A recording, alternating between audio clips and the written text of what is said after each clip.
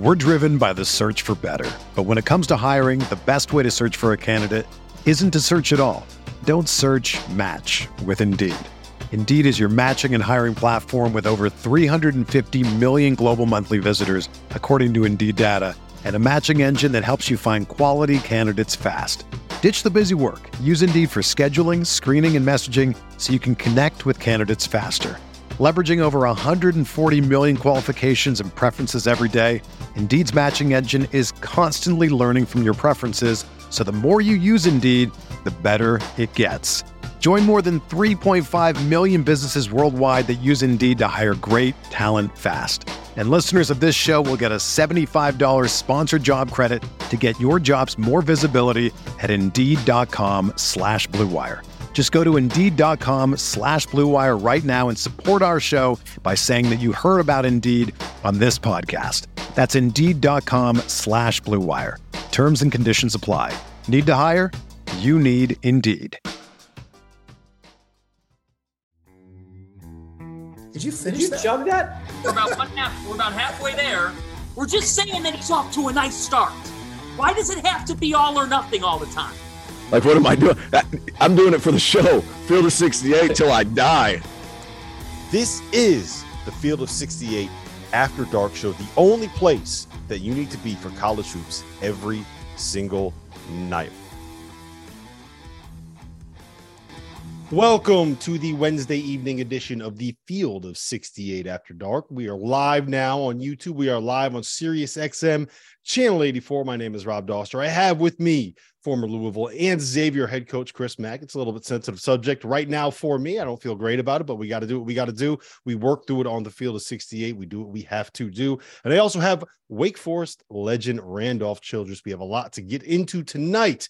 We're going to be talking about these games. Indiana is currently losing with under 2 minutes left to Minnesota. Alabama looks like they're starting to pull away from Mississippi State. We got to get into a conversation about Texas Tech. They are 0-8 in the Big 12. It is their worst start in that conference in 11 seasons. Are Auburn frauds? It's a big talking point, at least around here. And we're going to discuss 5 coaches that look like they are in position to keep themselves off of the hot seat this year. But before we do all of that, we got to talk about the elephant in the room. My UConn Huskies lost at home to Xavier. I'm going to call them Chris Mack's Xavier Musketeers, 82-79. And actually, the second half was the best that we've seen UConn play this year. But Xavier, they were just too good. Chris, what are your takeaways? How good are these Musketeers?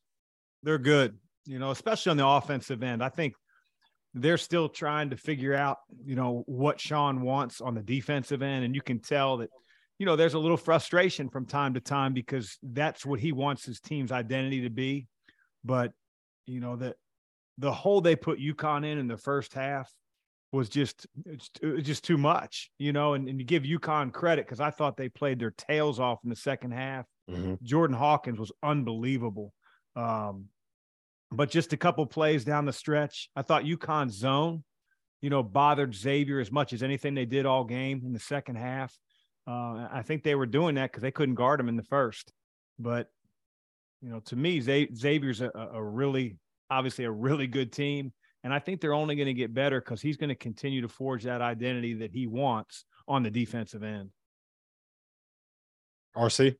Yeah, I mean, same thing what Chris just said. I mean, we've been talking about these guys for quite some time. They're a handful because they go into a game with 5 guys going in double figures, it. So whether what guy, they got guards that can close it. So they don't have to rely on. A lot of these teams are coming in playing, relying on 1 or 2 guys that has to score, and then you kind of go around it. This team is built that way. And Sean's been on their butt about defense all year long, but their offense is so good. It's putting so much pressure on teams defensively that their defense is, is coming around. They're giving effort and they're getting better, but I mean, offensively, what do? I mean, they were carving UConn up. I mean, if they had stayed man, that would have been a major blowout. If they had stayed man. The zone was the only thing that kept them in the game. And, their bigs for a while, Rob, they were hedging. I'm talking about UConn. They were hedging, and then the ball's getting thrown back, and UConn's going full rotation. And the IQ that Xavier has on the floor, from Kobe Jones to Kunkel, to Sully Boom and Desmond Claude off the bench. Like, those guys had the ability to spray the ball around and find the open man. And to me, there's just so much balance in their lineup on the offensive end that it's scary. Yeah. Like a guy could have 6 points, for instance, at UConn and not be maybe much of a factor that we're talking about. The next game, he could have 20. And when you have an offense like that, and you have bigs that are smart, know how to hand the ball, roll, pop, man, it puts a lot of pressure on the defense. And there haven't been a lot of teams in the Big East that have had answers for them on that end of the floor. Yeah, no one's going to have answers for them. Part of the issue is you have two big guys that can both shoot, and it just puts so much pressure on a defense with the rotations. Chris, I want to ask you this because you kind of touched on this a little bit earlier. Sean has been a guy for most of his career where his identity as a coach has been like defense, defense, defense, defense, and then we'll figure it out enough offensively. We'll have enough athletes. We'll find a way to get it done. Right. And now you're looking at a team that's routinely given up 75, 80, 85, 90 points and still winning games. You've known him for a long time. Yeah. Did you ever think that you'd see a Sean Miller coach team being, you know what, if we got to play a game in the 90s, we'll beat you in the 90s? No, but I also don't think, Rob, that's what he wants, forever. On the offensive end, trust me, I think that he really spent a lot of time watching film, watching teams that he respected, teams that were hard to guard. He watched a lot of EuroLeague. Like, Sean is a junkie. Don't let him fool you that he was, watching Netflix. Oh, I know, man. Yeah, I know. Trust me, I know. My text was blowing up last year. I'm kind of glad that he's coaching so that my phone gets a little bit of a break. Yeah, he's not watching, Breaking Bad or, he's not watching that stuff. He is watching film. And I think he really took the year because he wholeheartedly believes in the way that his teams want to defend and how he wants them to defend. And there's always going to be an element of toughness in everything that he does. But I think offensively, and he's got the right pieces to do it, I think he saw a lot of free-flowing, conceptual, rolling bigs, popping bigs, handoff. I think that's very, very difficult to guard. And his ball on his team is popping. It is moving around. And again, if you have two threats, you can pop the ball, all around you want. Not to dismiss UConn a little bit, but like Andre Jackson, you saw it. They're playing 5 versus 4 tonight when they're playing way off of them. And you can't do that with Xavier. But I do think Sean spent a heck of a lot of time really studying how he wanted to play offense in his next opportunity. RC, one of the things we've talked a lot about Sule Boom on the show. We've talked about Colby Jones and the threat that having two ball handlers provide. And, we've given Zach Fremantle his props when he's needed. And then we've talked about how good Jack Nunge can be. One of the things that we've criticized Xavier for has been their depth. Maybe they don't have someone coming off the bench. Maybe they only go for 5 guys. Zach Fremantle, he was in foul trouble the whole game, didn't really have an impact. So you know what? Jerome Hunter comes off the bench, 11 points, 5 or 6 from the floor. Des Claude comes off the bench, New Haven's finest. He has 6 points, 3 assists. He had that dunk. He made a couple of hustle plays. Like, they're starting to find a little bit of depth, and that's not a good thing for Big East opponents, and that's not a good thing for teams nationally. That's not a team you just want to play because, like Chris said, the ball's popping. So when the ball's moving, the ball is dictating who gets the shot. And they got guard play, and Boom is a closer. So when it ended the game, he's going to the line. He's nailing free throws. You don't want to foul him. So any given night, you can't go into a game. It's an advantage when you get to go in a game, and I'm like, hey, I'm going against Chris. We're going to blitz Chris off his ball screens. Whenever he comes off, we're blitzing him every time. He's the focal point. You play this team, you just got to stick to your concepts and principles because it could be any guy. You can't go against this team and say, I'm going to take this guy away because there's so many guys that can hurt you. The ball's moving, they can hurt you in so many different ways. Ball screen guys, bigs rolling, bigs posting up, cutters. It's just it's a nightmare because you just literally have to say, we're going to stick to our principles, and that's it. So you got to get a hell of a defensive effort if you're going to beat this team. And I think sometimes their defensive, we're not giving them enough credit because they're not as dominant on that end, but they're so efficient on the offensive end. It's putting a ton of pressure. Like UConn played out of their mind in front of that crowd in that game to get back into this game and had a chance at the end. But, I think we all felt comfortable that it seems sometimes easy for Xavier, when they're playing some of these teams. And the first half it did tonight, if you didn't play zone, I know Sean will be driving himself crazy about zone offense, but that's a tough out. That team is going to be difficult no matter who they play.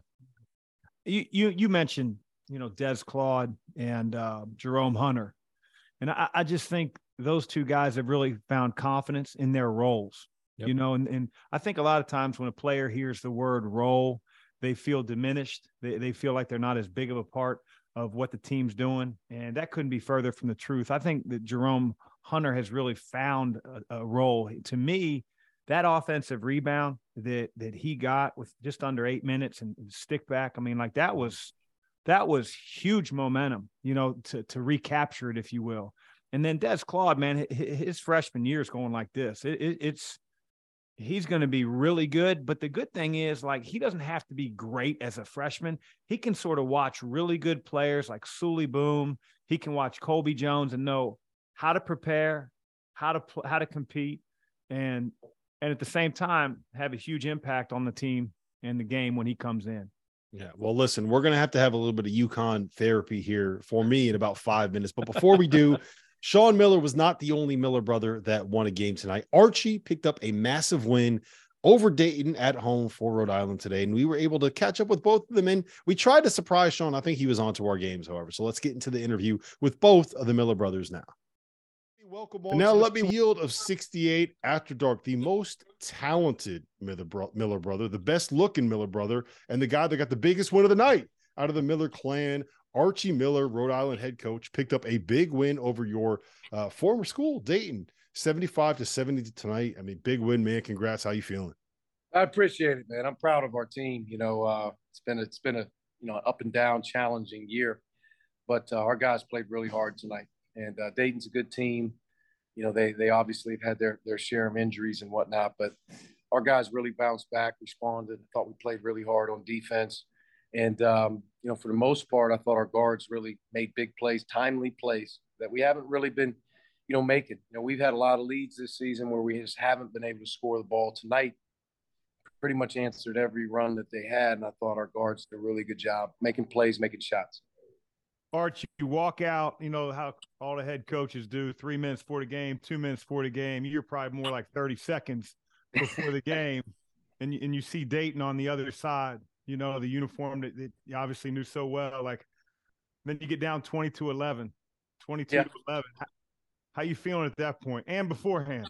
You know, I think like one of the things, Chris, is, you know, like anytime you had a great experience at a place, you really appreciate people. You know, and I don't know their players, and I've been gone long enough to know where I don't have any association with the players and whatnot. So it's not that awkward. I really respect Anthony and his staff and the job that they do. So, you know, I obviously have, you know, affection for the place. You know, I always have, and I always will, probably a lot like you will at Xavier. You know what I mean? It just means a lot to you. Yeah. Ball goes up, everything changes, as you know. And you're trying like hell to win the game. And we got off to a slow start. I thought really surprised us a little bit by going zone to start the game and playing a lot of possessions in the zone. They're so big. I think, you know, at times we really struggled seeing over them and getting the ball to the right spots. But, you know, there's two sides of the ball. As you know, defensively, we kind of just kept staying with it. Our post trap, I thought, was effective enough to give us some opportunities. And, you know, lo and behold, we got some confidence. Ball went in a couple of times, got some confidence. And I thought the second half we were much more comfortable, you know, being able to attack them. I think we're being joined here by. Where is he? Feels like he's in a limo. Where is he? Is he in one of those like prom buses or whatever? There he is. Sean, do you know who that is? Do you recognize that voice? It's Arch. Yeah, it's Arch, man. You guys both have big wins tonight. I can see him. I don't know if you guys can see me, but yeah, they told me that he beat Dayton. That's amazing. That's great. Awesome. Yep, he did. Well, I didn't really want to see you tonight because you guys picked up a win over my Huskies. But how's it feel? This gotta hurt you, Douster. This gotta hurt you right now. Hey, doesn't feel great, Arch. Doesn't feel great. I gotta sit here. I gotta suck it up. I got both the Miller brothers on the show tonight. So, you know, hey, this is the first time we've been on together since last NCAA tournament when we were going through all our picks, and I got them all right, and he got them all wrong. I tell you what, he is right about that. But after I carried him for about 3 months, there's one thing that he needed to do a little bit better than me, and he finally got it right, no doubt. But I tell you, Rob, you know, I really mean it.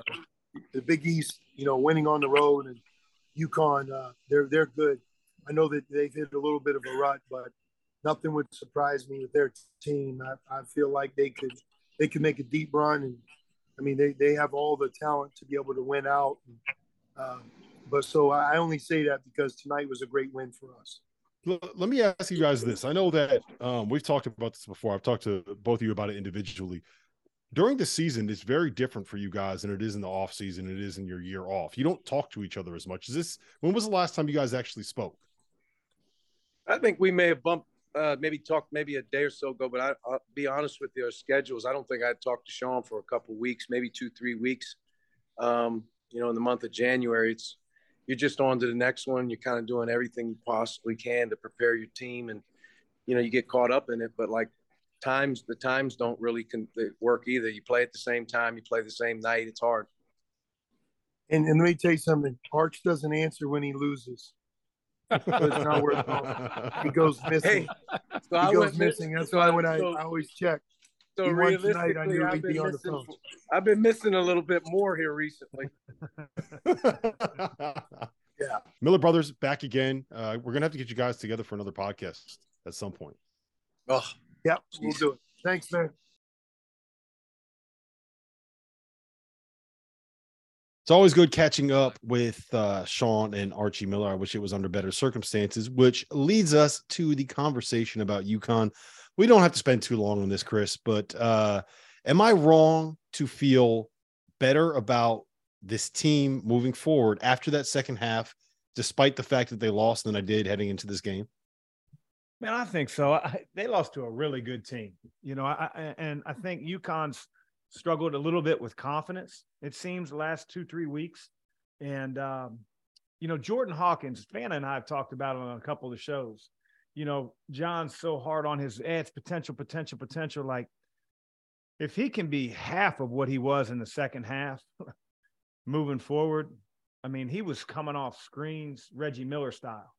Mm-hmm. And, he can really shoot. And if he keeps that type of confidence, there's no telling what he can do. I really like their zone.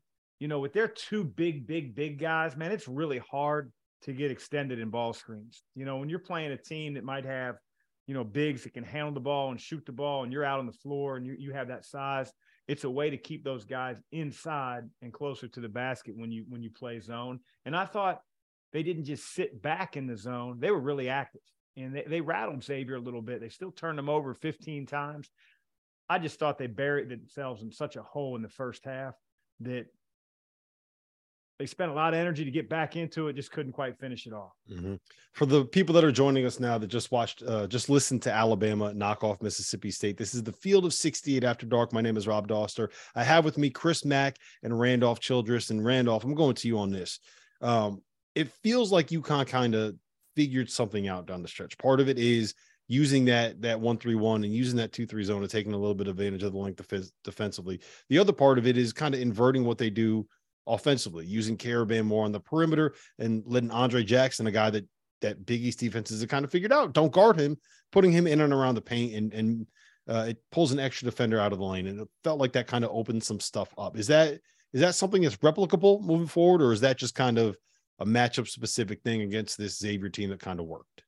As Chris said, it's hard to do that when you got multiple handles on another team. It works. You can work that you can hedge hard and do those things when you got a primary guy that's kind of a guy you want to take the ball out of his hands and make it hard for him. Xavier is just a tough matchup for anybody with that. But with Jackson's inability to consistently knock down perimeter shots, you got to do something different like that. They're not going to guard you. So if you're going to allow me to sit back off, it's going to struggle, and we're going to take away attempts from Sanogo. So just great coaching. I mean, it's just adjustment that he made. Probably, I know in hindsight, he's probably kicking himself. I thought two things that he's probably going to look at tonight and be like, man, I wish I had reacted to. And Chris, I'd get your point on that. One is making that decision they did, putting Jackson at the 4.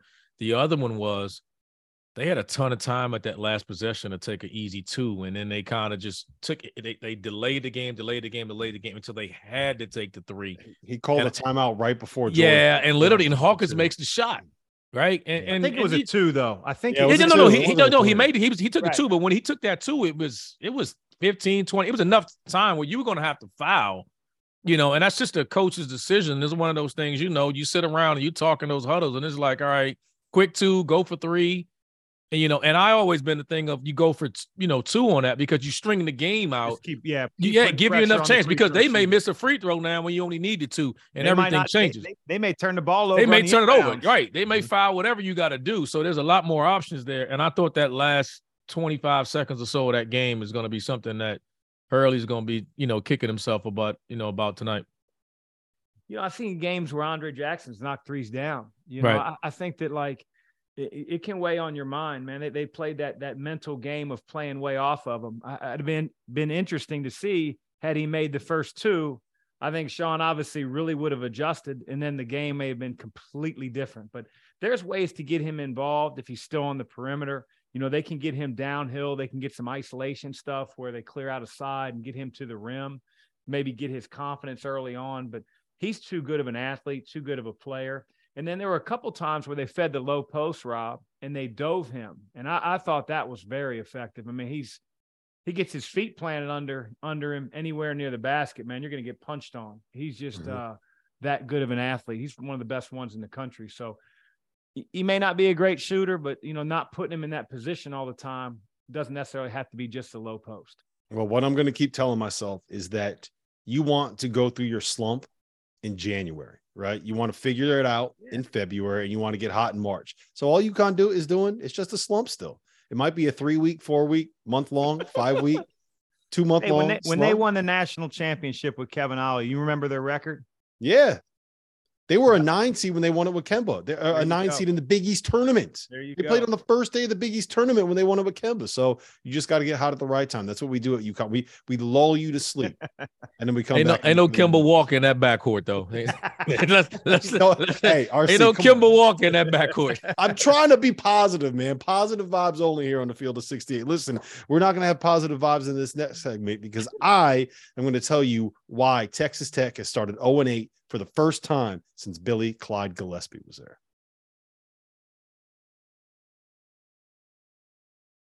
All right. We got any questions in the chat, Trevor? Anything good? First of all, 2 people have asked what Chris Mack's shirt is. They're curious what shirt he's wearing. Oh, what do we got? The Larry Legend. It's a nice shirt. They better know. That is a nice shirt. Look at that flow Larry had back in the day. Yeah, yeah. Follow up. What else we got, Trevor? Jacob asks if you guys think Xavier is a legit national title contender. I'm a little worried about the defense just because there hasn't been a team that has won a title that has entered the tournament ranked outside the top 40 in defensive efficiency on KenPom. But I think they're a legit Final Four contender. Yeah, and I don't want to be a hater at all because they're a terrific team and anybody can get hot and everything. But the one thing I do worry about besides maybe the defensive end is Sully Boom isn't a natural point guard. He just isn't. And he's not in the game. He gets in foul trouble. I don't feel like they have a ton of ball handling. Desmond Claw is really good. He's a freshman. But at times when they've gotten pressured, 30 seconds. He's a little out of sorts, but he's done a terrific job for a guy who hasn't played point guard his whole career. Mm-hmm. Is the Big East a 4-way race? KenPom is a fraud is wondering. If a 4-way race means it's Marquette and Xavier right now, then yes. 10 seconds. You don't like the Friars? Yeah, what about the Friars? The Friars, man. Stop it. I like them. I just like the other 2 more. Here we go. They're right.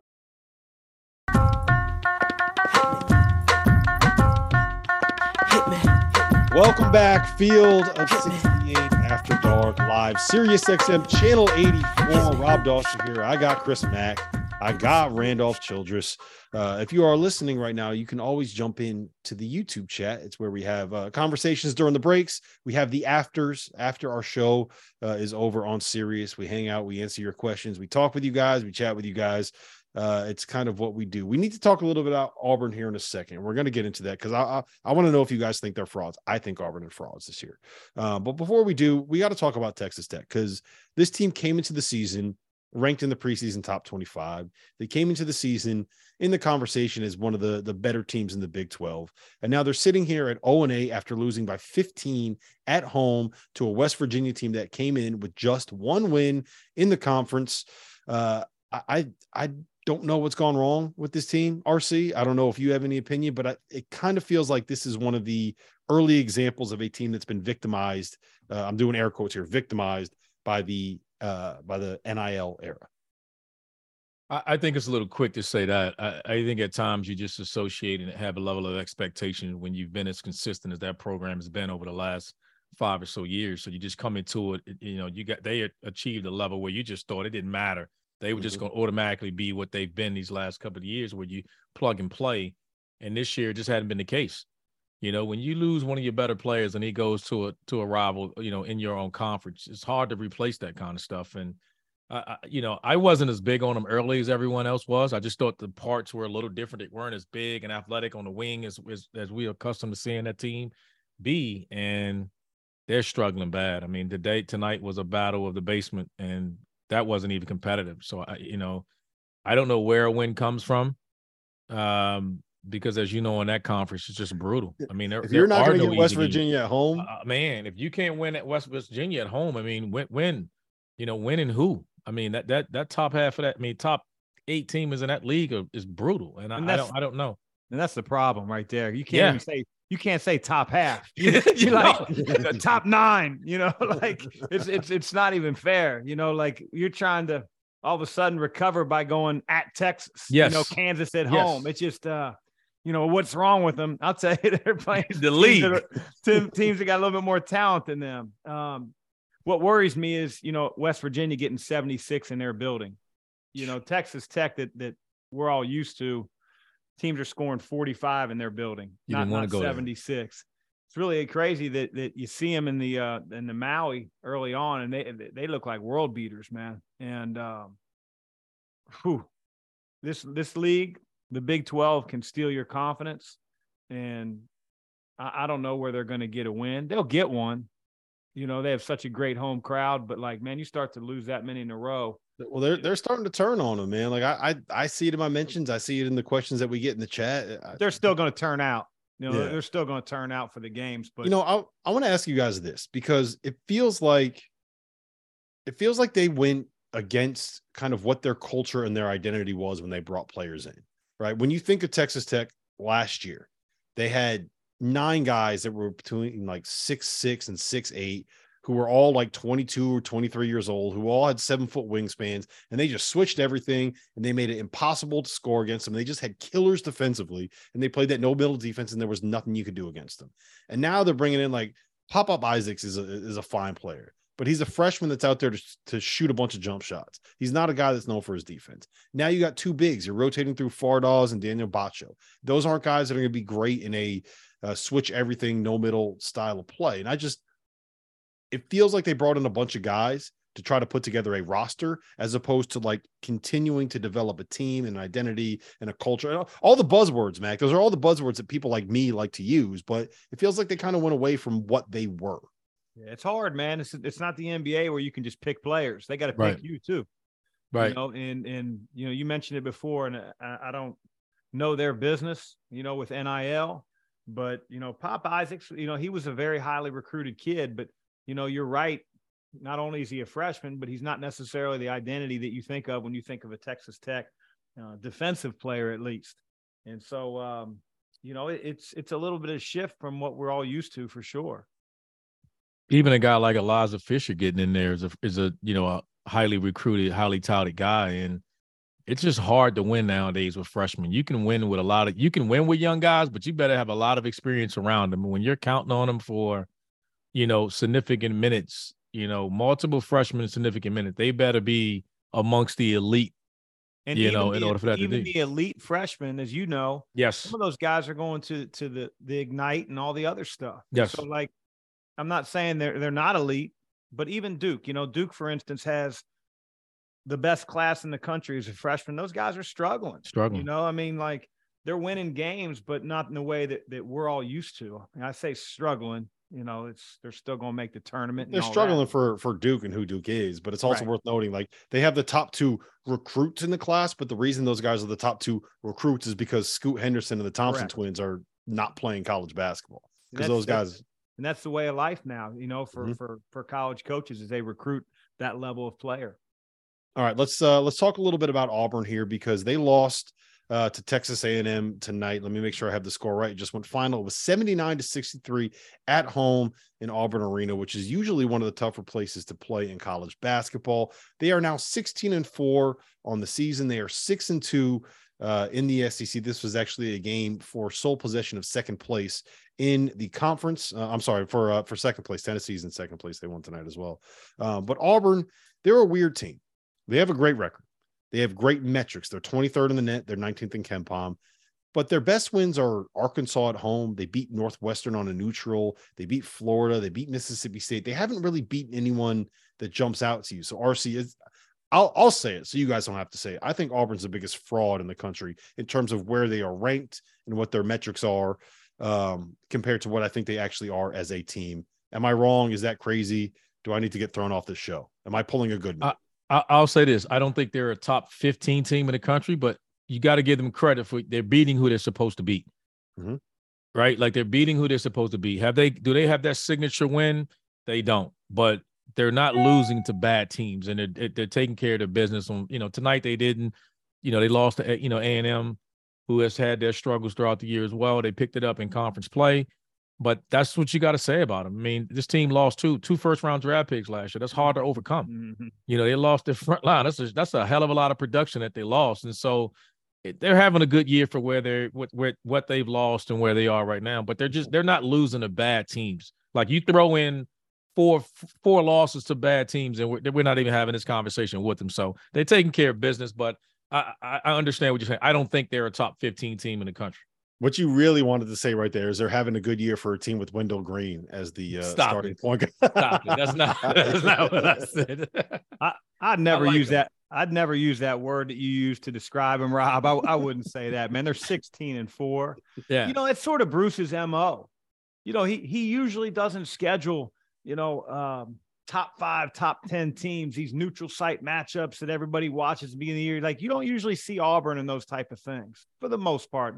They'll play in an exempt event every once in a while, but for the most part, he's going to schedule good mid-majors. He's going to stay away from the 300 net schools, and he's going to, be 12-1 when he walks into his conference season. And, they're still at the top of the standings in the SEC. There's a long way to go.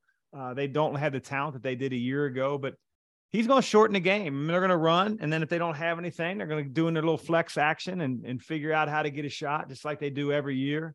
And he's going to get his teams to play hard. And that's always a Bruce Pearl staple. So they may not be who they've been in the past, but I still think they're pretty good. I think they're a top 25, top 30 type team. Yeah, it's tough to go from having Jabari Smith and Walker Kessler to having two guys that aren't Jabari Smith and Walker Kessler and having the same guards that we kind of had our doubts about last season. Let's real quick, big picture SEC. I think we can all agree Alabama is the best team in the conference, right? Then you got Tennessee, who may or may not have a go-to guy. Then you have Auburn, who has some of their own question marks. And you have Texas A&M, who we want to talk about. They haven't really done anything this year. They haven't really beaten anybody. They've beaten Florida. They've beaten Missouri. They lost to Murray State. Shout out to Steve Prohm. And they lost to Wofford at home. I don't know if we can fully evaluate Arkansas at this point without knowing Nick Smith, his status, and with Javon Brazil gone. So, RC, is Kentucky the next best team in this league? Like, where do you stand kind of on the power rankings of the if SEC they keep the lineup Alabama? that we like, that we keep that lineup that that we've been raving about the last 2 weeks and seems to be going with that. And we talked about it before. The parts didn't fit early. The court was shrunk. You had non-shooters in there. Now they got shooters out there. They got Reeves. They got Wallace. They got guys there now that are spacing the floor and they're playing them together. And with Wallace at the point, then they got a chance. I mean, they now depending on Toppins played really well, stretching the floor a little bit, hitting shots on the perimeter. That group, that lineup there, they can do damage, and they can look up and find themselves right at the very top of the league. Yeah. I mean, what I saw last night, to me was a completely different Kentucky team than I've seen the last 3 or 4 weeks. Right. It's just funny because like Stackhouse's teams, you can poke fun at Jerry and his antics at times, getting technicals and, blocking people on Twitter and all that stuff that he does. But his teams play hard and they play close. And if you look at every game that Vanderbilt's played, especially at home, they're either winning that thing or it's a one possession game. And last night, man, Kentucky had them down 20. And when you got a guy like Oscar Schwebe in there and he's able to like clean up anything and everything around the basket, he's got like 3 and 4. It looked like, Gulliver's Travels, man, the Lilliputian's hanging on. This dude's so damn strong. He reminds me of like Shaq, obviously 4 inches shorter, but just getting beat up, and he comes around with the ball, and man, they can be really good if they continue to play with the type of confidence and energy they did last night.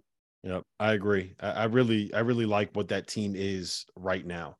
I do want to ask you guys something, because Cal came out pretty strongly in defense of Xavier Wheeler in terms of like fans going at him on social media. And we've heard Frank Martin come out against talk really strongly against UMass fans that have been harsh on his team. Dan Hurley's talked about this a little bit. How much have you dealt with that, Chris, in terms of like players that have there's so much more access to these players now? How hard is that for them to navigate, especially in a time when, they have to have their socials in line on with NIL stuff and being able to deliver to sponsors? This may be a simple answer, but it's as hard on them as they want it to be. If you want to pick up your phone, which most teenagers do every 5 seconds, and it's going to bother you, it's just like your buddies and I, when we grew up, man, if a prank phone call bothered you and it got you all rattled and you're screaming into the phone, then it's going to really mess with you, and it's going to affect your game and affect your confidence. But I think the wise just sort of like let it roll off their back, know that a lot of these guys have never played. They don't really have much of an opinion. They only care about their team winning. It's a sad state, man, but it's reality. And I don't think banning phones or banning social media is necessarily the way to go. But, we would talk to our guys in the sense of like, hey, listen, if it's going to bother you, and you're going to get called everything from soft to like, he stinks, he shouldn't be on the floor, then you got to put it away. And I know it's easier said than done, but I don't know any other way that if you can't put it down, then you're going to have to deal with it. Yeah, you got to be able to compartmentalize. One guy that has compartmentalized well this year has been Chris Collins. He entered the season on the hot seat. I'm going to tell you next why he may have coached his way off of it. We're driven by the search for better. But when it comes to hiring, the best way to search for a candidate isn't to search at all. Don't search, match with Indeed. Indeed is your matching and hiring platform with over 350 million global monthly visitors, according to Indeed data, and a matching engine that helps you find quality candidates fast. Ditch the busy work. Use Indeed for scheduling, screening, and messaging so you can connect with candidates faster. Leveraging over 140 million qualifications and preferences every day, Indeed's matching engine is constantly learning from your preferences, so the more you use Indeed, the better it gets. Join more than 3.5 million businesses worldwide that use Indeed to hire great talent fast. And listeners of this show will get a $75 sponsored job credit to get your jobs more visibility at Indeed.com/Blue Wire. Just go to Indeed.com/Blue Wire right now and support our show by saying that you heard about Indeed on this podcast. That's Indeed.com/Blue Wire. Terms and conditions apply. Need to hire? You need Indeed. Hey, that was a better tease. How about that one, huh, Trevor? Excellent tease. I'm getting better at this. Oh, we lost Mac. He's probably going to get another Miller Lite. Trevor, we got any questions in the chat? I'm going to segue you right into your hot seat talk. Adam wants to know if you guys think Anthony Grant's seat is hot at Dayton. Absolutely not. Hell no. Not hell no. Absolutely not. One, he's an alum. Two, he's been through more this year than any father should have to deal with. And three, he doesn't have his point guard. He hasn't had his point guard all season. I think Malachi Smith has played 9 games or something like that. No, he's on the opposite of the hot seat. Trevor's on a hotter seat than 1 minute Grant right now. Wow. All right. Kevin wants your guys' thoughts on Pitt. They got a chance. If the tournament started right now, they'd be in it. They got a good win tonight. They got some toughness, man. I like them. Yeah. We're going to get into that a little bit here in this next segment. We're going to talk about there's 5 coaches by my count that entered the season on Jeff Goodman's hot seat list. I don't do hot seat lists, but entered on Jeff Goodman's hot seat list that have kind of played their way. 30 seconds. into the tournament. So we got anything else, Trevor? What's Providence's ceiling now that Bynum is healthy? Big East champs. Very high. That's their ceiling. Very high. They know how to win. They got 2 guards. Bryce Hopkins is a motherfucker. Motherfucker. That dude. He committed 10 to seconds. Oh, I know. Then he decommitted to me. Yeah, I'm just twisting the knife. It's it's my Xavier revenge right there. Here we go. 3, 2, 1.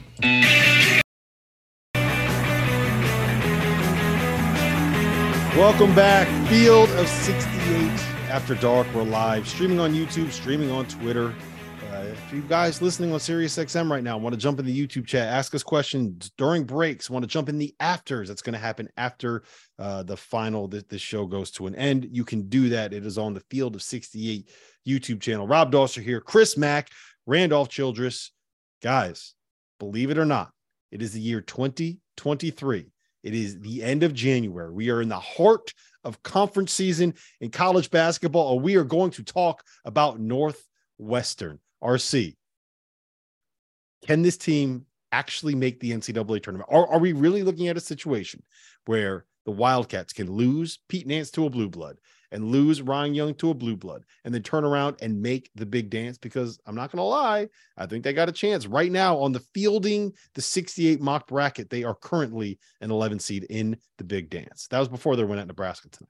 Yeah, I mean, it's a long way to go, but they lost a lot on their front court, but their back court is where the strength of this team is right now. I mean, with Barry, with Boo Booey, all these, those guys are carrying this team. They played well, and they played well today, and that's the strength of this team. And when you got good guard play, particularly when you got 3 guards that are playing well, you got a chance. And that's what they have. And they're well coached, and they're playing with a level of desperation, man. Credit to those guys. I mean, credit to Chris and the staff. They're doing a hell of a job. They're responding to all the adversity, you hear the noise in the background. A lot of those guys, they stuck around. They stayed there. They could have hit the portal. They didn't.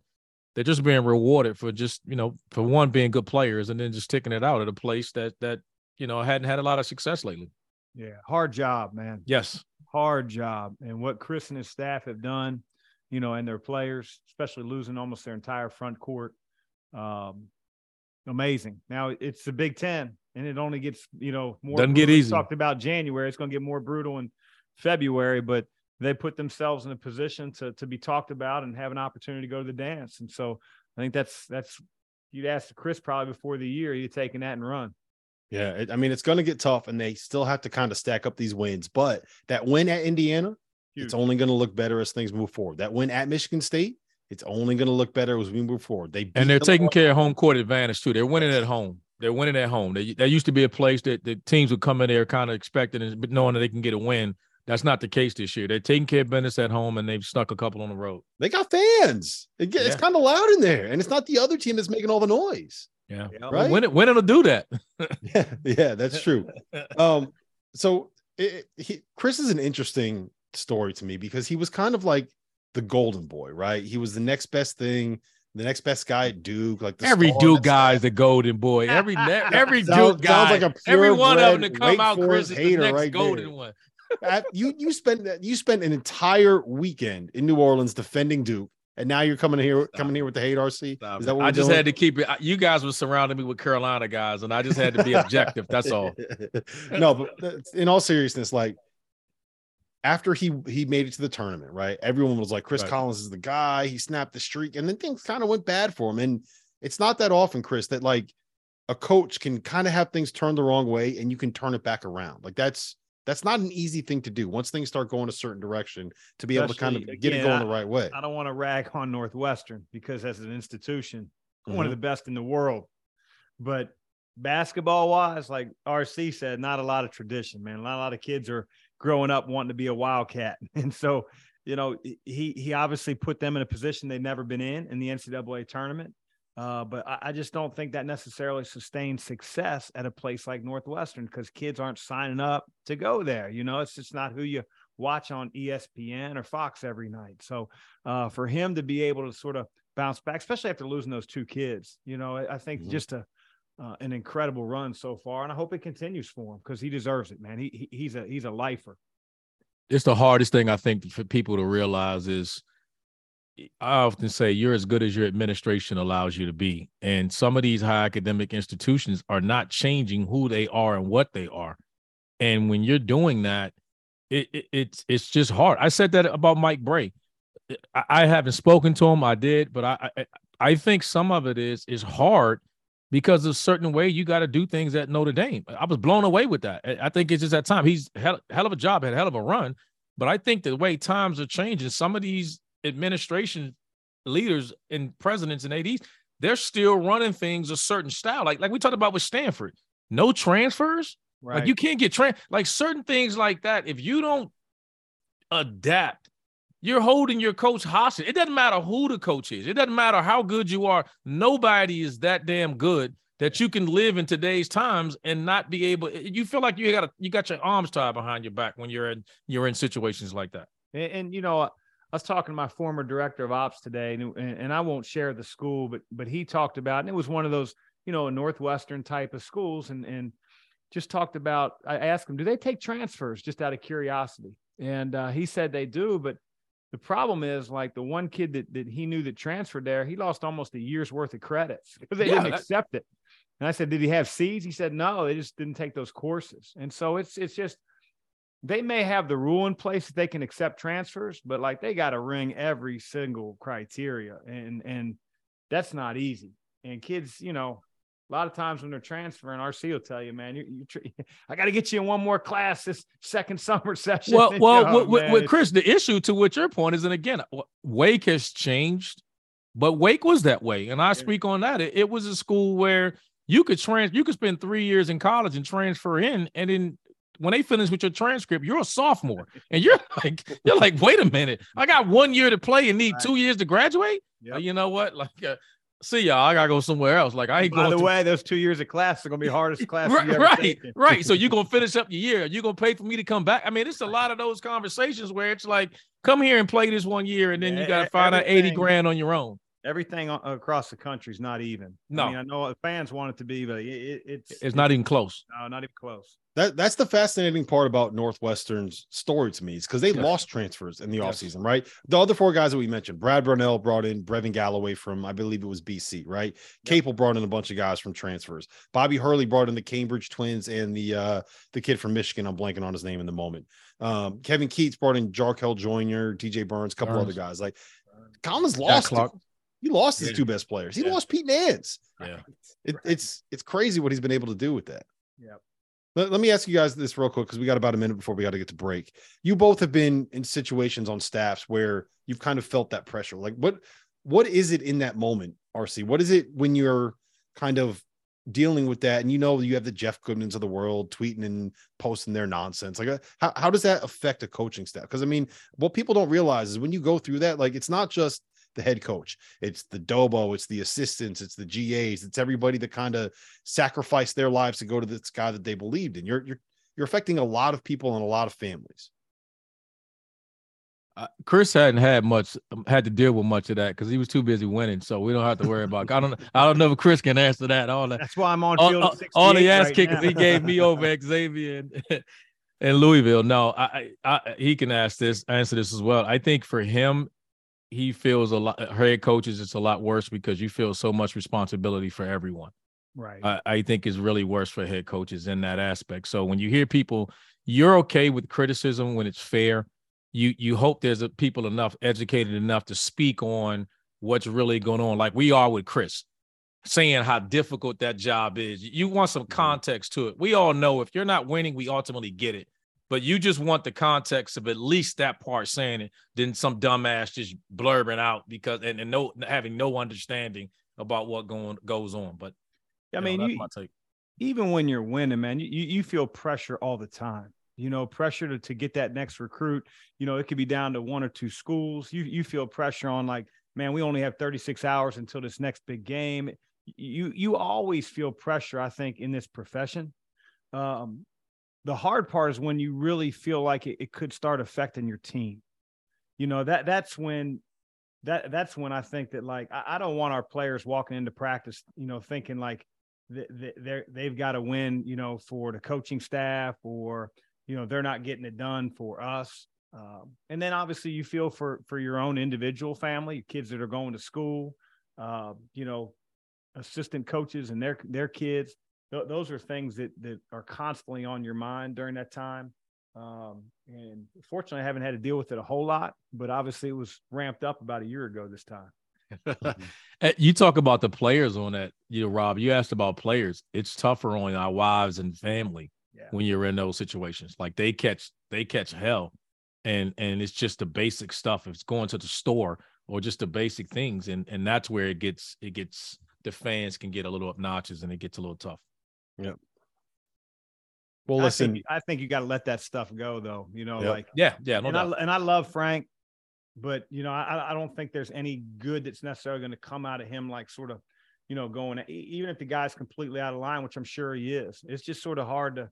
You're never going to win that battle. You're just going to egg on some more people to, act a little bit maniacal. But to each his own. I'm not going to act like I have all the answers to it. People are always going to be dumb on the internet. That's the one thing that I've learned. And speaking of being dumb on the internet, when we come back from break, I'm going to tell you why there's a legitimate conversation that we need to have about whether or not Shaq Edey is actually the Big Ten Player of the Year as of today. Okay. I got a spicy take coming up, man. You guys ready for this? Don't you do it. Don't Buckle you do up. it. Don't Buckle you up. do Put your it. seatbelts on. I got a spicy take. A spicy take for you guys. Trevor, we got any questions in the chat? I'll lead you into your spicy take with this question from the chat. Is there any team that's more reliant on one player than Indiana is with Trace Jackson Davis? I knew you would bring up Trace. No. A damn good one to rely on. Yeah, I was going to say. Shit. I would too. Yeah, he's awesome. Maybe Jalen Wilson. That's a great call, actually. I mean, I know he's got some guys around him. Grady Dick's a freshman, but at least the last couple games I've watched, dude's got to get 50 to keep the team in the game. Boy, they got some shit going on there, boy. Woof. Who do they play next? Kentucky. Right? Kentucky. Yeah. In Rupp, right? Hey, Yeah. Kentucky, Iowa State, Texas, and Kansas State. Kansas State, Chris, is their next 4 games. Oh, my God. Good luck. That's the next 4 games. Kentucky, Iowa State, Kansas State, and Texas. Wow. 30. Alex wants to know if you guys think Iowa State is going to take a home loss this season. I'm never betting Iowa State to lose at home. They're probably going to lose some. Iowa State to lose at home. Not with people as crazy If as Kansas can lose at home, then Iowa State can lose at home. It could. And I wouldn't bet on it, but yeah, Exactly. yeah, I'm not placing any money on it for sure. RC, I don't know if you know how to place money on it. I don't. I had to get you. I had to do it for me. Welcome back. Field of 68, After Dark, Sirius XM, Channel 84. We are streaming live on YouTube. We are going to be done here in about 8 minutes on Sirius. If you want to jump over to the YouTube channel, you can jump in the chat. We'll be doing the afters. I'll be finishing my beverage. We'll be answering your questions. Rob Doster, Chris Mack, Randolph Childress. Guys, I teased it before we left, but I think that I actually have a point here. You need to talk me out of this if you think I'm crazy. As of today, Trace Jackson Davis has a very legitimate case to be the Big Ten Player of the Year. Even if Shaq Edey is the National Player of the Year, Trace Jackson Davis, over the course of the last 7 games, was averaging 25 points, 15 rebounds, 4.5 assists, 4.5 blocks, and he single-handedly pretty much carried Indiana to currently a 14-6 record, a 5-4 record in the Big Ten. And it looks like this is going to be a team that we're going to have to talk about all season long. Things went bad for a while, but they're back, Chris. They're back. Am I crazy? Am I losing my mind? I don't think you're crazy at all. I think when you start anointing guys as players of the year, in mid-January, you're doing a disservice to guys like Trace. I think that if you put Trace Jackson Davis on Purdue's team, I don't see their record changing. Obviously, Purdue at this point's a way better team. Usually that award goes to the best player on the best team. But, I mean, he's phenomenal. He is terrific. Zach Edey is just is so different. He's just different, man. He's humongous, and he demands, and commands such attention around the basket. And still, you can't mess with him. But like, I just don't think it's a one-horse race like everybody has been talking about for so long. And I think you sort of have to watch the next month, season, and see how it plays out before you sort of crown a Big Ten Player of the Year, in my opinion. It's over. It's over. Stop it. I know that sounds politically correct. Come on. To say Shaq the Edie. No, hey, Trace Jackson is having a hell of a year. We knew. I think the biggest thing, honestly, we're joking about it, but we didn't see this type of year coming from Zach Edey. We didn't see this type, and it's just surprising you, and it's consistent and it's dominant. The team is dominant. They're playing so well, but Trace Jackson Davis has just been playing. He's right there. He literally is right there. I just like seeing how much tougher Trace is this year than any year in his career. He's answered the bell. Yeah, he's answered the bell. He's answered the bell. And like I'm excited for him. He's a great kid. Got to know him a little bit out of high school. Too. Like he's not healthy. He's not healthy. He could sit out and protect his draft stock, and he's not doing it. Yeah, I mean, like to me, it's just a lot of respect for what he's stepped into in terms of the type of player he's become in his senior year. I got to shout out JB in the YouTube chat right now. He said Zach Edey's Player of the Year and Trace Jackson Davis is Player of the 2.5 weeks, which is which is pretty funny. I do think I do. This is going to be crazy, and it's going to sound kind of anti-logical, but I think you can say Zach Edey right now is the National Player of the Year, and then there's a conversation between Zach and Trace Jackson Davis for Big Ten Player of the Year, because the Big Ten Player of the Year should only account for Big Ten teams. National Player of the Year should account for everything. But yeah, I still think Zach's probably the favorite at this point. They're just so dominant, man. Mac, let me ask you this: You've recruited some of these guys, right? I'm sure you've seen Fletcher Lawyer play. Not well enough, but not well enough. But did you see those freshman guards for Purdue kind of have this kind of like? Are you surprised? I didn't know what they've been able to do. I'm not going to act like I mean, I knew of him, but we didn't recruit him. Fletcher, we did. I've known his dad John for a long, long time. Used to be an assistant at the University of Cincinnati under Huggs, and then was with the Trailblazers. So we've known the Lawyer family for a while, but Rob, that was during COVID, man. We couldn't go see these kids physically. So you're watching it on film, and just a weird take, because his family moved from Michigan to Indiana, in the middle of his high school career.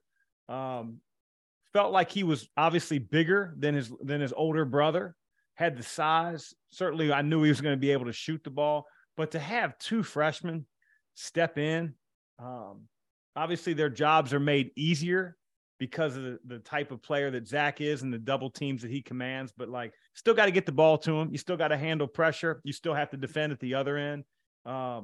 And obviously Matt is one of the best coaches in the entire country, and the stuff that he runs is second to none. But I can't say that I saw those guys stepping in and being as good as they are as freshmen. How much did that, you mentioned the COVID year with recruiting. How hard was that getting guys in that maybe you didn't have a chance to see as much, to maybe that you didn't have a chance to get to know, as like, because that's guessing. You was guessing. You guessing. No one knew. Everybody flipped the coin. I remember watching, we talked about Mike Bray earlier today, and Blake Wesley went there as a freshman, and he flat out said the only reason I kept this kid is because he never got on the circuit, nobody could see him, and he was from down the street. He's like, if that kid got out in the country and everybody got a chance to see him, he was like, I'm not getting this kid. He said when you walked in the gym and watched him, you're like, oh, he's different. This ain't the type of kid we get. But since it happened, it was like, all right, I got him down the street. You're watching film and you're just like, it's like all, Chris, we get this all the time. Guys sending you tapes and edit tapes, and you're like, man, I can't pull the trigger on. Everybody looks good in damn videotapes. Right.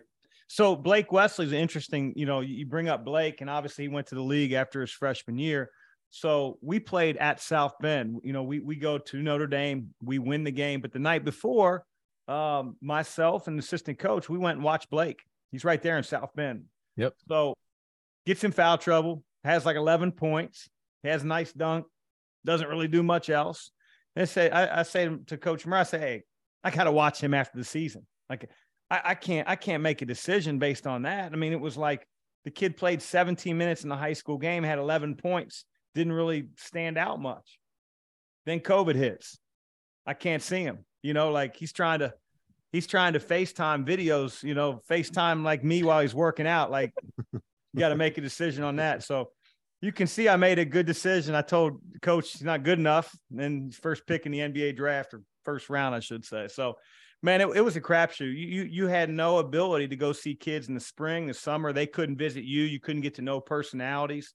So it was weird, to say the least. Yeah, it's never easy when you're in that situation, because so much of the evaluation, it's not just how good they are, it's how well they fit, right? And it's about learning if that personality, we're going to throw the culture term out there. I'm going to throw all that the cliches out there. It's about figuring out if all of those guys can work together with your team, with your culture, with the guys you have on campus, to see if they even get along. That's the importance of the visits. I think we're seeing some of that with the transfer portal now as it is. But listen, this has been the Field of 68 After Dark. We appreciate you guys hanging out with us tonight. If you're still up, if you still want to hang out, come to the YouTube channel, Field of 68. We'll be in the afters. We'll be answering questions from the chat. So subscribe, like, and we will see you guys again tomorrow night.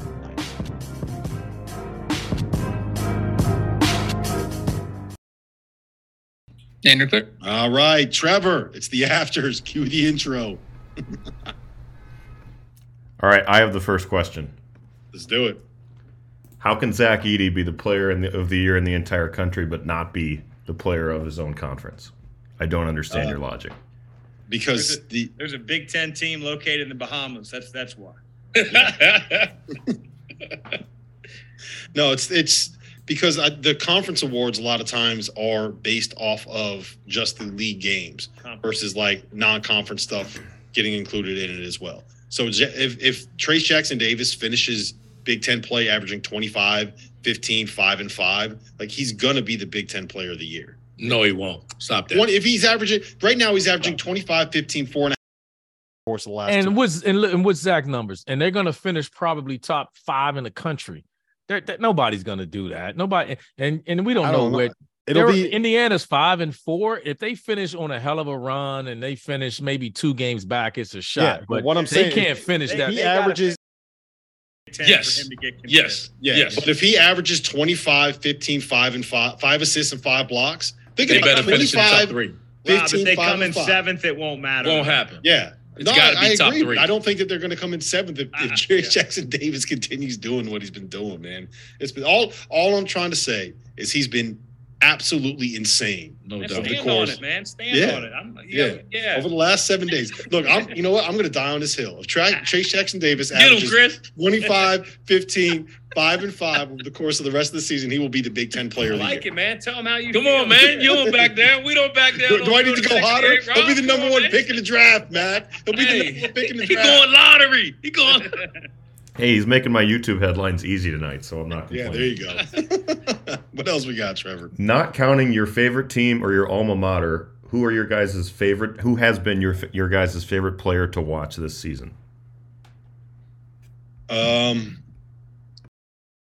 2 favorite teams to watch this year have been Marquette and Xavier. I love watching them play. They play fast. They play great offense. They shoot a ton of threes. Favorite players, tough. Man, maybe Brandon Miller. I've really enjoyed watching Jalen Wilson, man. He just he's a tough dude. He can score it. I really like him. I've enjoyed watching Brandon Miller play. I know he was good. I didn't know he was that damn good. Poised. Well beyond his years. And they're fun to watch as well. As we know, they're good. But it's fun watching him watching Brandon Miller play. You know what? Yeah. As crazy as it sounds, and now we're going back to the argument. I really enjoy watching Zach Edey. Yeah, he's so damn big, man. It's incredible to see this dude on TV versus guys that look just so small against him, man. Like I say this. He grabbed rebound, Chris, and it looks like when your kids are little and they're down here grabbing something, just taking it, put it up in the air, and they're just down here trying to grab it, like tickling. Like that's what it looks like. RC, what kind of pro do you think he'll be? I think he'll struggle because he's gonna. What are you going to use him? That's so much isolation ball there. You can't just sit back and put him in drops. And athletically, I think he's limited quickness wise. So I don't know if you play in that style of system and got a big, but nobody plays that way. It's like everybody to me is trying to mimic like Golden State, or they're still trying to get that small ball stretch five. Like you can't play drop coverage against the New Jersey Nets. You can't. You get to the playoffs, man. You ain't playing drop coverage with KD and Kyrie coming off screens. And can you imagine him guarding like Embiid or something? Like shit. That's the thing, man. It's like, no disrespect to like those old bigs, Olajuwon, Ewing, and Olajuwon would have been fine, but like those guys never had to play like that type of like pick and roll game where a guy came off the screen and just like ain't no drop coverage or you're hedging and getting back. Like, no, you ain't no. What I said, Mac, and RC kind of, I think you disagreed with this. I said that if he's going to make the league, he's got to be Boban, where he basically like it's a matchup by league. Yeah, he'll make the league. Well, I mean, if he's going to make it, like if he's going to laugh, like his role is as Boban. Even then, like that dude is elite when it comes to just like making little 10-foot hook shots. Like he is elite offensively, whereas Edey at this point I feel like is more just kind of like big as opposed to like being super skilled. Does that make sense? Yeah. Argument would be who might be the better pro when we were talking about those other bigs. You think Trace Jackson Davis moves a little bit better when healthy and maybe a little bit more mobile. I think he's going to go somebody's going to be selective in having to deal with a dominant big. So if you're like, I need a big body to deal with like a Joel or somebody like that, like an East Coast team thinking, that might be his fit. He's going to need a fit against a dominant player. Yeah. What else we got, Trevor? David wants you guys to each pick a mid-major team that can make the second weekend. Oof. Can we say in Charleston? Like, are those the easy obvious picks. ones? Yeah, those are easy picks. Are those the obvious ones? I think it's so hard because that team's got to win their conference tournament. You could pick a team, they might not even make the tournament. Yeah. But like, I'd have said Kent State until they lost to Northern Illinois last night. They've had. They're good. I mean, they're really good, man. They're They good. combined 3 losses, to Gonzaga, Houston. I can't remember the last one. It's like by like 10 points. So Rob's got a talented backcourt. But conference tournament's a crapshoot. You got to win 3 games in 3 days or 4 games in 4 days, depending on, what the bracket looks like. Sometimes those teams aren't fortunate enough to make it out, even though they're the best team in their league. Starting to play well, I think now, and I like now, is VCU. Yeah. Starting to figure it out. I would not call VCU a mid-major. I am contractually obligated to not call any teams in the Atlantic 10 mid-majors, RC. But they force turnovers, man. They're good. They're tough. High major. Yeah, they're high major. RC. They're high mid-major or high majors? High mid. Are we allowed to say St. Mary's is a mid-major? Do they count for this conversation? I don't think they care. They're good. But do they count for this conversation? I need Trevor. Sure. Yeah. How about St. Mary's? No one is talking about that. Trevor, that sounded really official. Yeah, no. All right, sure. Whatever you guys want. Whatever. Speaking of the Atlantic 10, can we just quickly dive into the Uber Eats courtside incident? That was so funny. Someone did ask what your guys' go-to courtside Uber Eats order would be. The only thing I ever order from Uber Eats is there's a little like taco stand about 10 minutes away from me called Ma and Pa's that has like the most amazing birria tacos. Have you ever had birria tacos? It's like the shredded beef where you dip it in like the sauce. I think hopefully the chat knows what I'm talking about. That's the only thing I ever get. That's my lunch order. The place is only open like 11 until 4 for lunch. That's it. And that's why I just get the Uber Eats from there. So that's my go-to Uber Eats order, no matter what. I was out of coaching, man, and we lived on. Well, I don't know if I can say this, but it was DoorDash. I don't know if you're sponsored by Uber Eats here, Rob, but you got to try now at this point, right? Yeah. I mean, I got a $200 gift card to Uber Eats on my coffee table in the other room because I don't know where I got it from. I haven't even signed up for Uber Eats, so obviously, if they can deliver it courtside, at a college basketball. That was your payment game, for last episode, Mac. Right. I appreciate it. But like, if they're going to deliver at a college basketball game courtside, I got to like look these guys up. Hey, I got to switch. I'm with you. If they delivering courtside, man, I'm still trying to figure out what they ordered it from the console up on the second level or where the hell he came from. But they're delivering. I got to make a change. So I need the chat to weigh in on this because we had this argument off air. I think that the guy was supposed to be bringing the food to the ref. Like the ref ordered Uber Eats for after the game, right? And he was expecting to get it after the game, and the guy showed up during the game. And these guys think I'm crazy. No way. I'm saying there's a fan that's courtside that like the Uber Eats guy doesn't know what sports are. You know, he probably thought like there was dance team practice or something out in the court. So he was walking to like seat 15. And the ref was like, what the hell are you doing on the court? Get off, you know? And so that's why the referee was motioning to Uber Eats guy. I think it was two guys. Somebody had a bet, and he was like, I'm going to get in that seat right there at half court. And he just made the whole thing up, grabbed the food, and walked down there. And then when he thought they were going to stop him, and was like, no, I'm delivering this food. And he walked up and sat and watched the rest of the game at half court. Probably right on that one. Do you think he had to buy a ticket to get in? Like, you know how if you order Uber Eats and they have to go through a toll, or you get an Uber, you have to go through a toll, you got to pay for it? No, do you think part of the Uber Eats was you have to pay for the ticket? No, it's like those YouTube pranks where guys with like ladders walk in the movie theater like they're doing work, and then they put the ladder down and they watch the movie. That's what this dude like went up to the security guard and the ticket taker's like, dude, I don't want to watch a basketball game. I'm here to deliver my Chipotle down to like courtside. If it was? Did you ever see that fake Klay Thompson guy? Remember that guy? Yeah. Yeah. Do you think it was him and he was just dressed up as an Uber? He just really had to go see Duquesne play LaSalle? Hey, we need to find out if he's that creative. We got to get him on the show, man. We got to find out who this guy is. He's a big Kansas fan. The fake Klay Thompson is a big Kansas fan. Is he really? I'm talking about the guy, the Uber Eats guy. We need to get him on the show. No, seriously. Dagan and I will do our best production work to try and. Goodman is supposed to know everybody in college basketball, right? How has he not sourced this yet? The Uber Eats guy is clueless. He has no idea. All right, this one's from Matthew. Based on tonight's game, who's more likely to make the tournament if you had to pick one between Maryland and Wisconsin?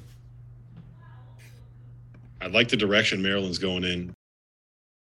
I would say Maryland because I think Wisconsin's in trouble. And I say that because sometimes you're at the mercy of your schedule. And we know the Big Ten's brutal. You know, they've struggled on the road. They've lost 4 of their last 5 games on the road. I mean, 5 of their last 6 or whatever on the road. And their home games and conferences, Northwestern, Michigan, Rutgers, and Purdue.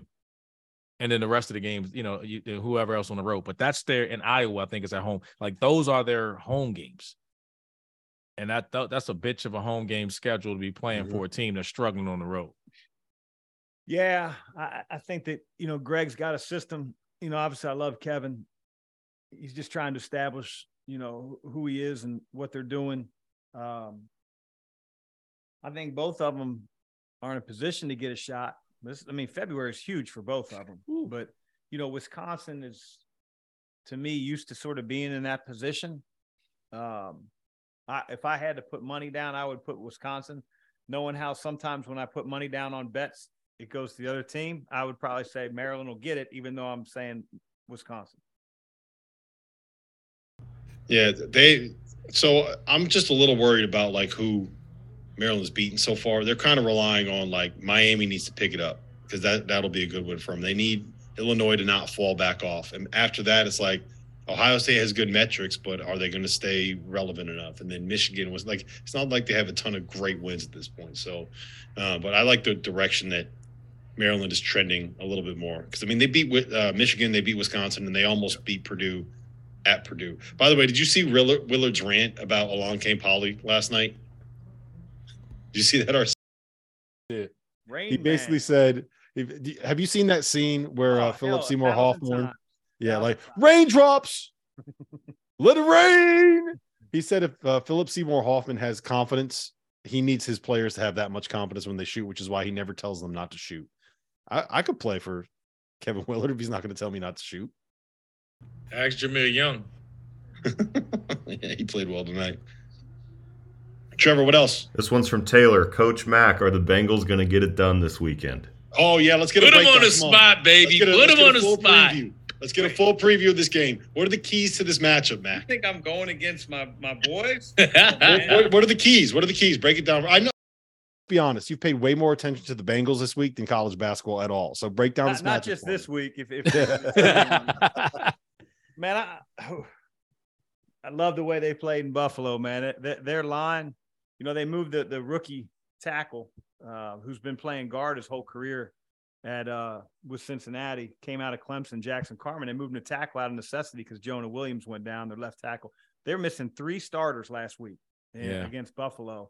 And absolutely housed and beat the hell out of them on the front line. I mean, Mixon had holes bigger than he had all year. It looked like a preseason game, and so that was really encouraging to see. Obviously the Bengals have had Kansas City's number. Now don't act like it's been 35-10 every game. It's been a nail biter, and I think Mahomes is fine. I think he'll be, whether it's painkillers, whatever it is, man, healing. He'll be fine. I think he'll be as mobile as ever. It's going to be hard to win at Kansas City, but the fact that they're in the Final Four, they got a shot. That's all you can ask for, right? All right, Mac, I got a question for you. Yeah.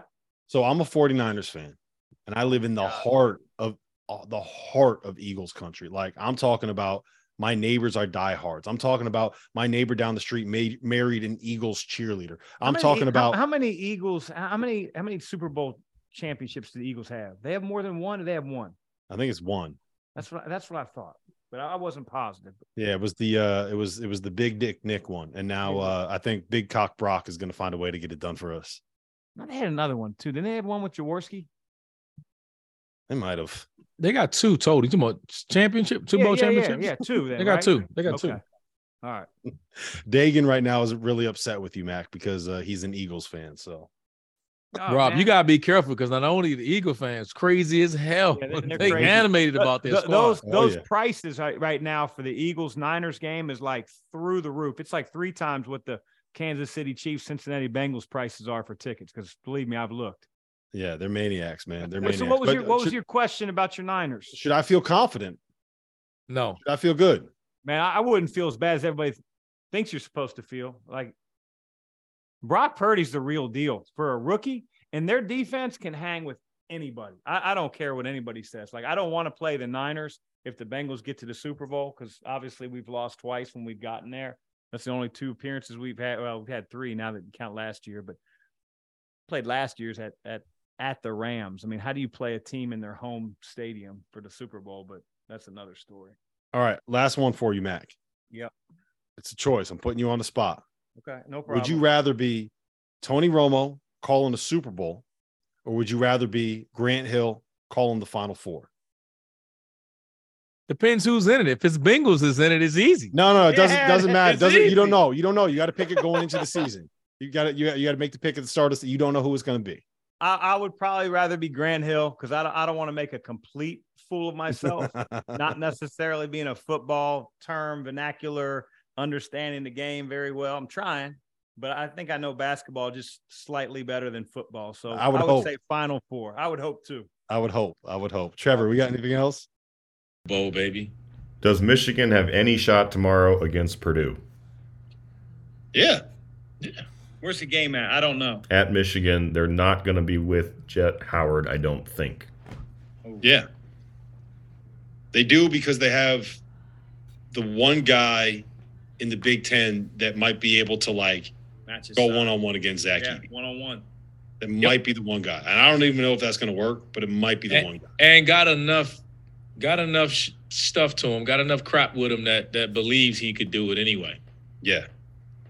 Yeah, Hunter Dickinson only shows up in the big game. He got enough toughness about him and enough, he got enough shit to him that he might fuck around and give you 35 and 15 tomorrow. Zach's got to guard him too, right?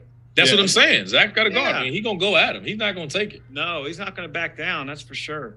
Let me ask you guys this, because this is something that I always think about when I'm betting on games. When you're coaching and there's an important player that's missing on the other team, right? does that make it tougher to prepare for them because you don't necessarily know what you're going to see? Like when you got a team full strength, you got all the tape, you've seen what they do, you've kind of figured it out in league play. But if they're missing a key guy, you're kind of guessing like, I think they're going to do this. I'm hoping they're going to do this, but it could be. I would say this: usually you have some tape on them playing without that guy, and if you don't, that means he got hurt the game before, and you have no idea whether he's playing or not. So you're preparing your team as if he's playing. You know, you have no idea. Now, if all of a sudden they say he's out 2 weeks and he didn't play the last 2 games, now you got to feel for, okay, who's the ball going to? What else are they running now that, you know, this guy's out?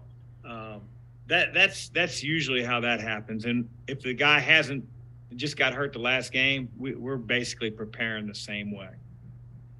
Mm-hmm. Yeah. Let's go to toast. All right, toast of the night, and we'll get out of here. Mac, who you got? How about the Miller brothers? I'm going to toast both Sean and Arch for getting a win on the East Coast. My boys, glad for him.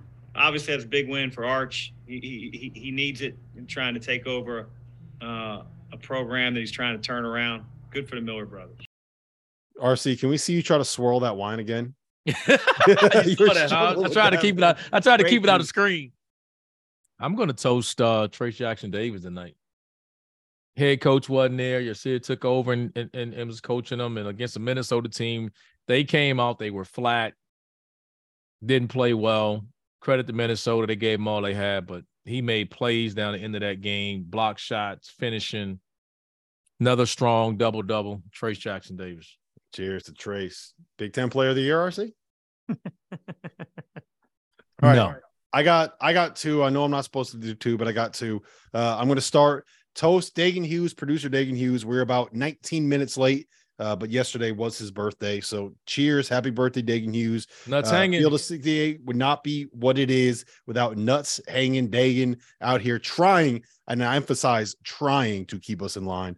My second toast is going to Drew Pember of UNC Asheville. Wow. 48 points, 12 game. boards, 8 for 10 from 3. They won in overtime against the Presbyterian Blue Hose, which is probably the greatest name that any basketball team has, the Blue Hose. But they are now first place in the Big South, 8-1 in the league. So toast Drew Pember, Mike Morrell, Dagan Hughes, the Miller brothers, and Trace Jackson Davis. To the chat, to Randolph Childress, to Chris Mack, producer Trevor. My name is Rob Doster. This has been the Field of 68 After Dark.